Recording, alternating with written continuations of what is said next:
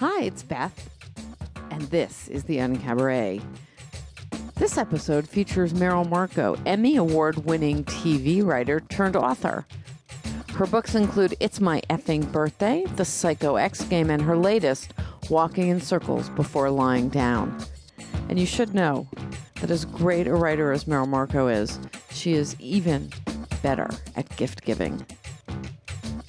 And now, Meryl Marco. This week we all went to that party at Asia de Cuba for Sex in the City. It was a big party, and I went partly because it's friends of mine who do Sex in the City, and I worked on it briefly, and partly because I just wanted food at Asia de Cuba, and I wanted to see what the food was. It's the first time, first of all, there was no food, and second of all, it's the first time I've ever seen the guy with the hors d'oeuvre trays in danger for their lives, because everyone came there for food. And as soon as a guy would come out with one of those trays with like little things on skewers, and there was very few of these guys, people would descend on them like sharks in a shark tank. It was just like on an Etch-a-Sketch where, you know, you fill in the guy's beard, all the iron filings just pouring on these guys, people piling on for these guys were in danger. Don't be messing with no hors d'oeuvres if you're going to have a party at Asia de Cuba. Okay, so another thing I did recently is I was healed. Okay. I got stories. I was healed. I was shopping in lovely Malibu, California, fabled in story and song. And there's a clothing store in Malibu where by the display of the sparkly purses, which I was looking at, considering, and there was right by, it was in between sparkly purses and leopard skin pillows, was a sign that said, individual healings in Malibu. Make an appointment, 5 days only. And it had a picture of 5 Buddhist monks. So I called the lady to find out about the healings. And she said, it's $50, and you bring a quart of water and all your prescription drugs and your facial creams.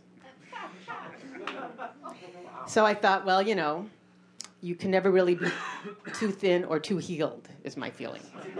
So I thought I would try for a healing because, you know, it's very weird. I grew up with no religion. My parents were Jewish, but my mother was very unreligious. Her whole approach to Judaism was to mention which celebrities were Jewish.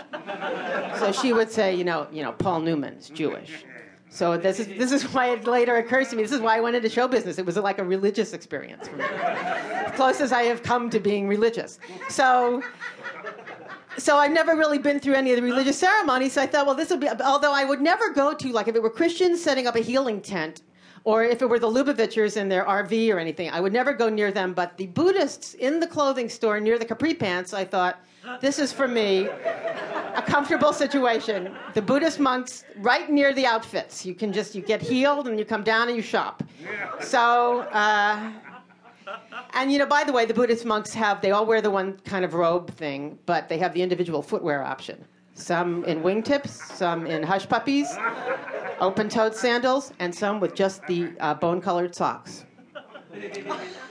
So I was, in fact, looking at pants to buy when I saw the monks come in, and I was showed in upstairs at the clothing store, and I was sat down between 2 monks.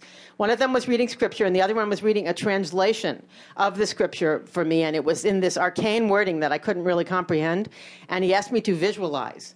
And I was supposed to visualize the stuff he was saying, but the stuff he was saying was things like, imagine 50,000 golden spheres on the head of a pin, and then coming